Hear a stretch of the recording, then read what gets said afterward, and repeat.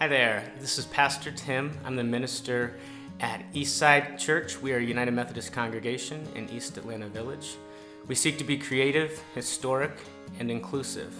And we are thrilled that you found our podcast. If you'd like to learn more about our church community, you can visit us at www.eastsideatl.org. If you are a guest with us, I hope that you have felt warmly welcomed by our faith community. We are grateful that you are here. And if you are a guest with us, it may be helpful for you to know that here at Eastside, we have been in something of an extended preaching journey. We are almost completing this journey come Advent. We've been working our way through what is called the Revised Common Lectionary. And the lectionary, as it is commonly abbreviated, is a 3-year cycle of readings from the Old and from the New Testaments that pastors and priests from around the world and across theological denomination and tradition are encouraged to sync up with and preach from time to time in the lives of their faith communities. And this morning, we are going to be preaching from the reading from Luke.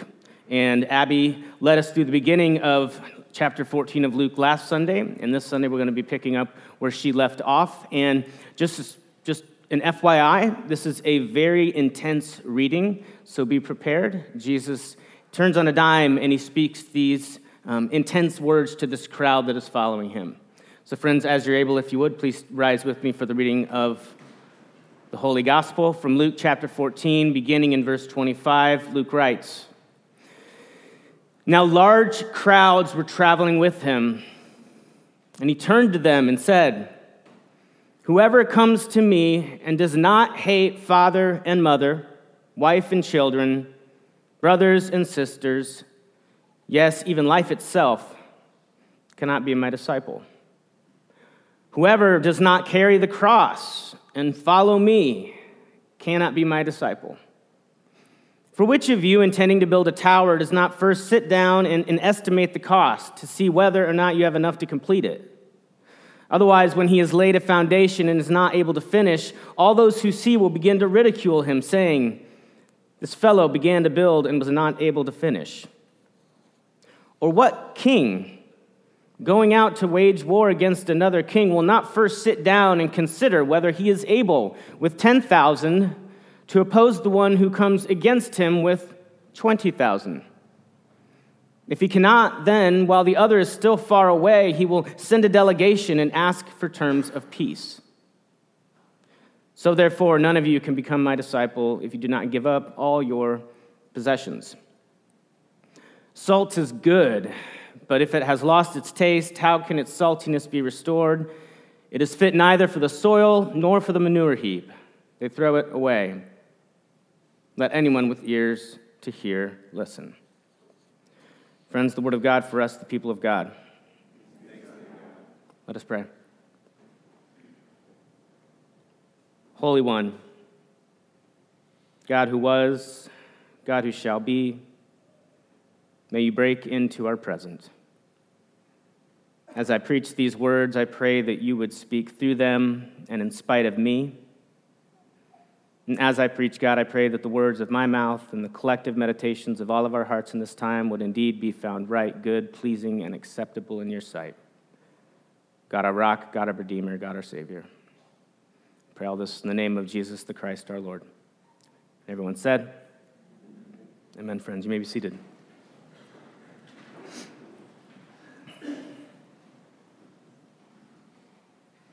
I told you it was an intense passage. And I've given a lot of thought to it this week. And what I've come to realize is that it begins to make a lot more sense if we zoom out. Because this scene comes right on the coattails of a whole lot of talk about banquets.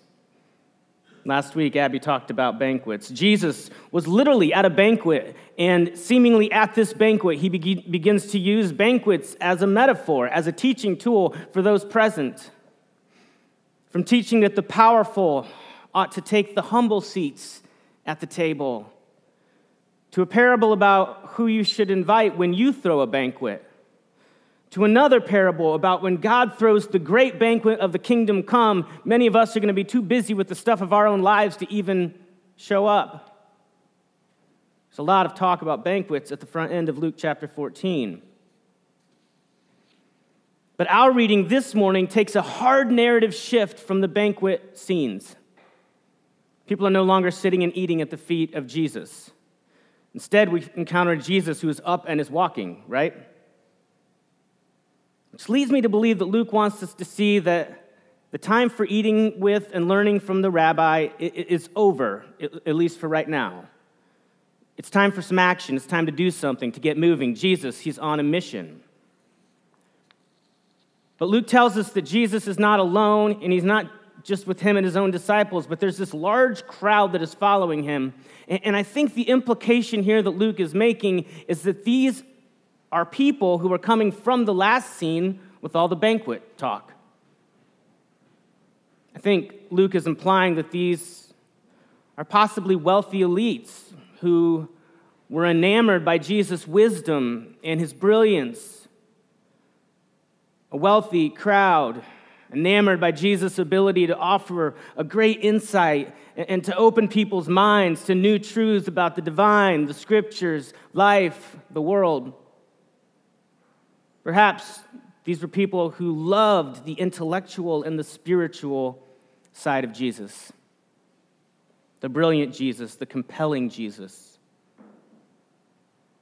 Is Luke depicting for us a crowd who wanted Jesus to continue to satiate their religious and spiritual hunger, even though the banquet is over? Is Luke depicting a consumer crowd?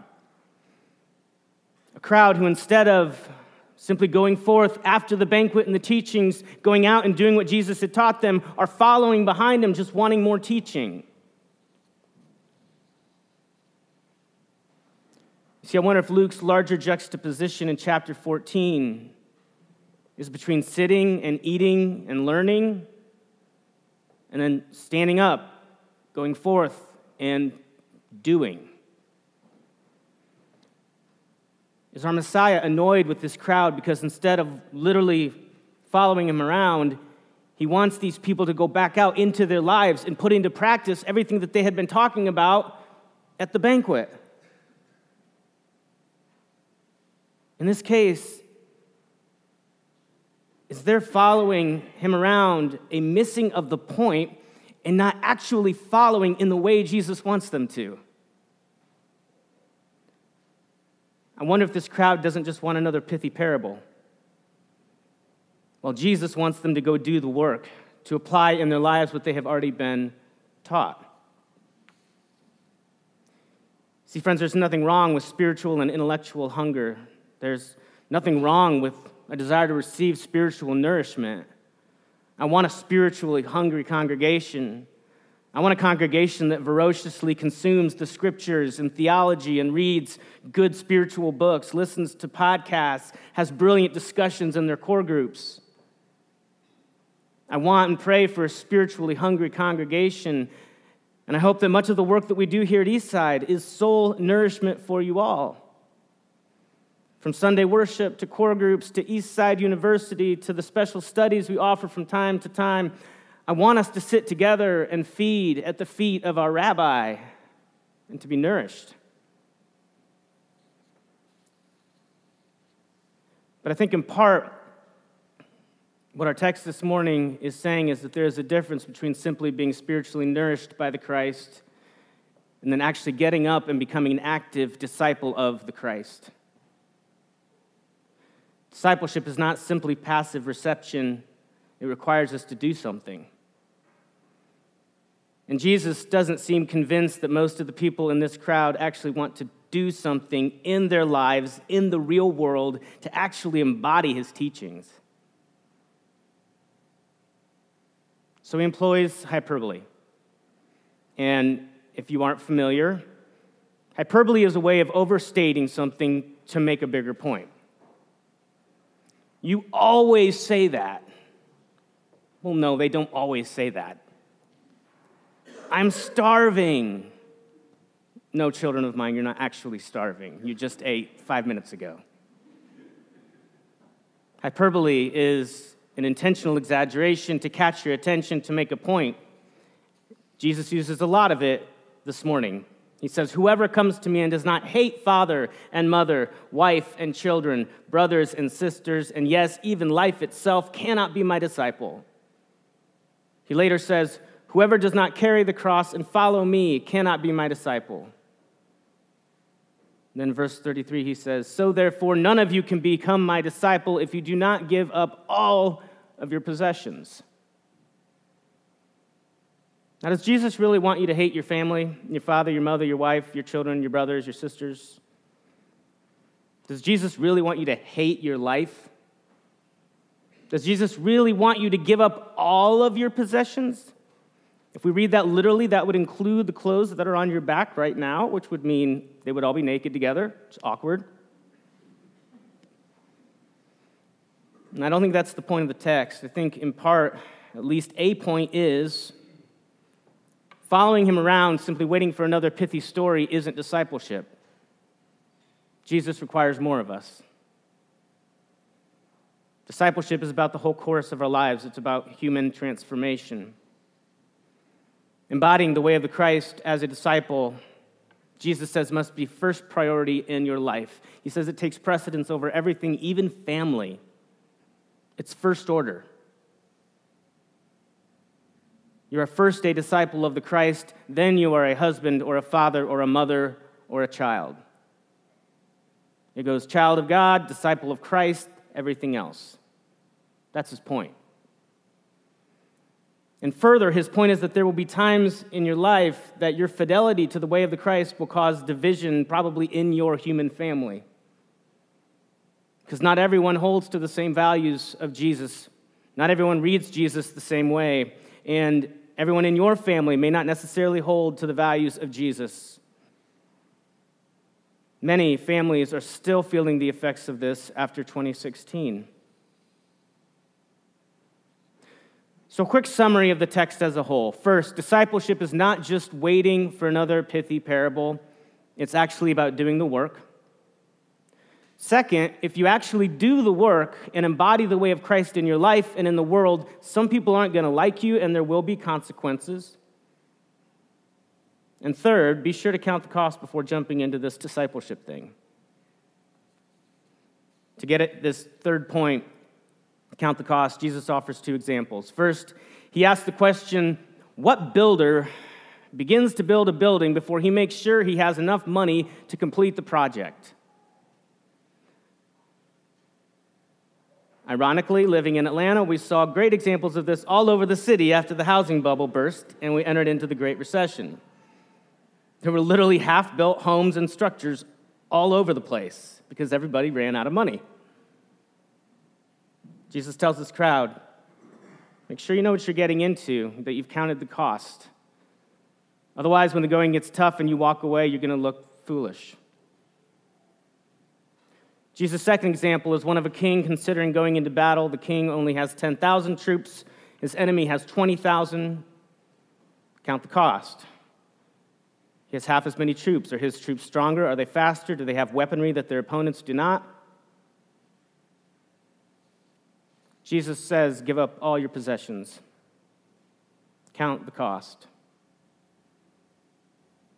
Would this wealthy crowd be willing to do what it would take to embody the way of Jesus in their real lives? Or would they shrink back when they learned that it was going to cost them something to become a part of the Christ movement?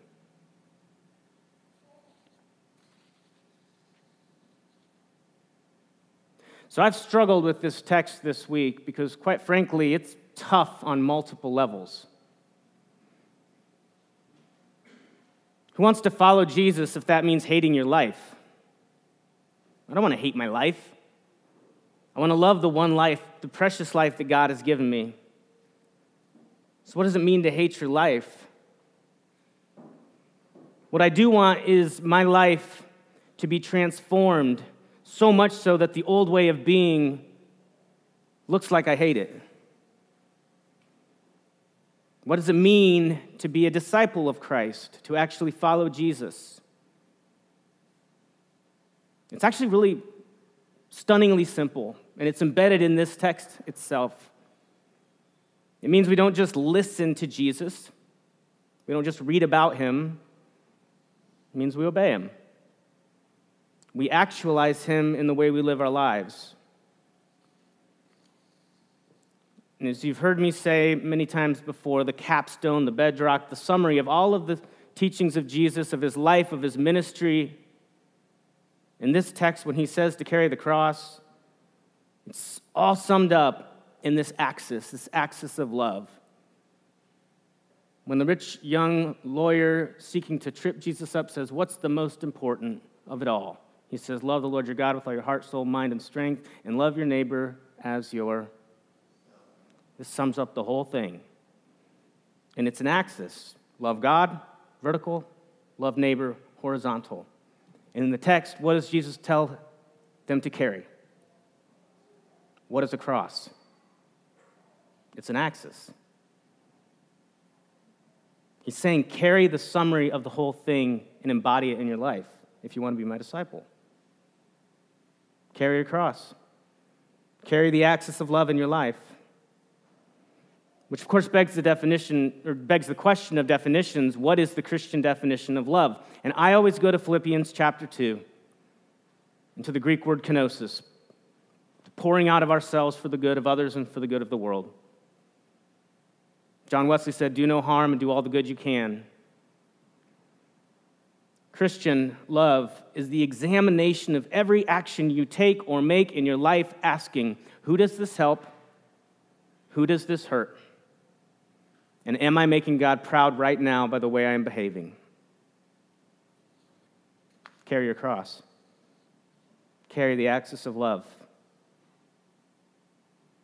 Why become a disciple of Jesus? I genuinely believe that if all of humanity followed in the way of the Christ and lived by the axis of love, our world would literally be transformed. If every human put every one of their actions, attitudes, ways of being, behaviors under the light of the axis of others-centered love, our world would be transformed overnight. Narcissism would be a thing of the past. That'd be nice, right? People would stop hurting one another. People wouldn't text and drive. Politicians would actually care about the constituency they're called to serve. Economic disparity would slowly ebb away because the rich would do as Jesus commands, and they would give away their possessions so that the poor might be lifted out of poverty and we might live in a more equitable society. Human trafficking would be done overnight. Homophobia, racism, misogyny, bigotry, they would all necessarily melt away because if you're living by the axis of other-centered love, you can't have any of that. The system would slowly transform to be such that there would be good, basic health care for every human being on the planet because every human being would be making decisions based on the best interests of everyone else. If everyone in the world placed the needs of everyone else above their own, and if they made this the basic human pattern by which they lived, if we all did an inventory of our lives using the axis of love, the cross, as the interrogator, and then we made the real changes in the way we lived and the way we loved, what kind of impact could just the people in this room make going back out this week? And don't hear me wrong, y'all are a loving bunch. You're much more loving than most. But our God is infinite, and our God is love. And each of you are made in the image of God, which begs the question, what does that say about your capacity to love? Does it have a cap on it? Does infinity have a cap on it? Now, the problem is, of course, as the Apostle Paul puts it, the old self, the old pattern, our first way of being human, it often gets in the way. The selfish, narcissistic part. I mean, we're born selfish. Babies are selfish. They have to be to survive. But good mothers grow up, and many become arguably the most selfless human beings on the planet and care for these narcissistic little clumps of humanity.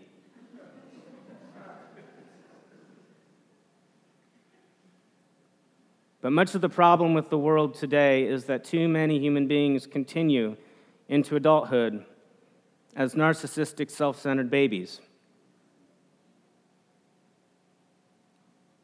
who think the whole world is about their own self or something to that effect. Our old selves don't want us to do the work because our old selves know that the work of becoming who it is God is calling us to be is hard. Becoming a disciple is hard. Having our lives transformed by the Christ is hard. But we do the hard work because it's the best way to be human. The hard work of human transformation ultimately leads to the fruits of the Spirit, to true joy, to freedom, to fulfillment in this life and in life to come. Friends, the Christ, he beckons us to grow up and to become fully and truly human.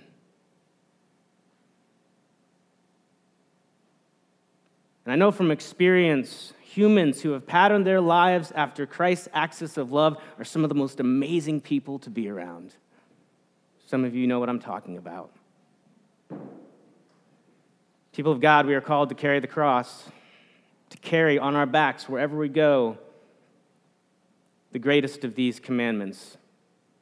Love God, love one another. We are called to carry the axis in every part of our lives, from our family to our work life, to the way we spend our money, to the way we spend our time. We are called to filter everything through this others-centered love. And this is not a sentimental kind of love. This is a love with teeth. Love isn't nice. Nice is passive. The love Jesus speaks of is a love with teeth. It is a love that will march. It is a love that will protest. It is a love that will call out injustice. It is a love that will challenge the status quo until the status quo begins to finally listen and then to finally begin to change. This is a powerful love.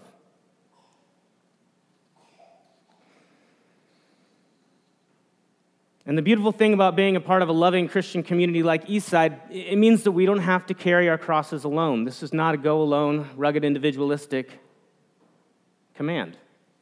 This is something we get to do together in community. We carry them together and we encourage one another on our journeys of discipleship. We get to help one another carry the axis. I'll end with this. One of the needs that our lay leadership and staff have come to recognize is a greater need for this love to be applied internally for you all. There's a need for a greater level of internal care and love at Eastside. And believe it or not, it's a challenge for me to keep up with y'all. Everything that's going on in your lives, the good things, births of babies, the bad things, such as a loved one fighting cancer. And Eastside is a bit of a strange church in that we worship between 150 and 200 people on a Sunday, yet we only have one full-time staff person, you're looking at him, and two part-time staff people, Roxy and Heidi. And we try hard to keep up with you all. Everything that's going on in your lives.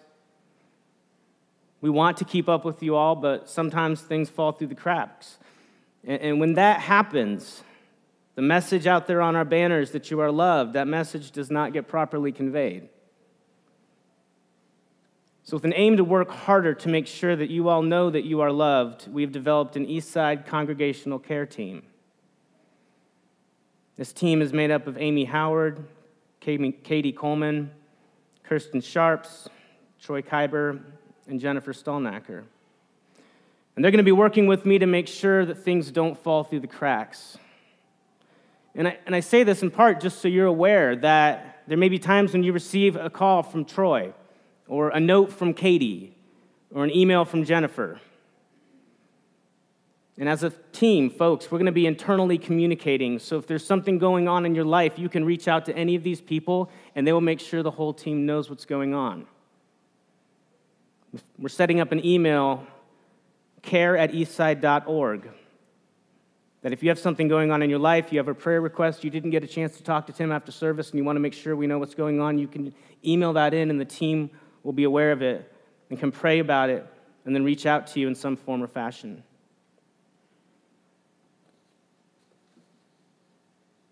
We've worked hard to make sure Atlanta, outside of these walls, knows the East Side is a place that wants them to experience the love of God. We just want to make sure that we all know that internally as well, that you really are loved. That we get to carry the cross together, friends. And we want to be there for you. We want you to be there for one another so that we can be there together for the world. Are you with me? Together, may we carry our cross of love inside and outside. In the name of the Creator, the Sustainer, and the Redeemer. Amen. Well, we hope that you've enjoyed this week's message, and we look forward to seeing you soon. If you listen from afar and you would like to support the work that we are doing in East Atlanta and on Atlanta's East Side, you can visit our website, www.eastsideatl.org, and find our giving portal there.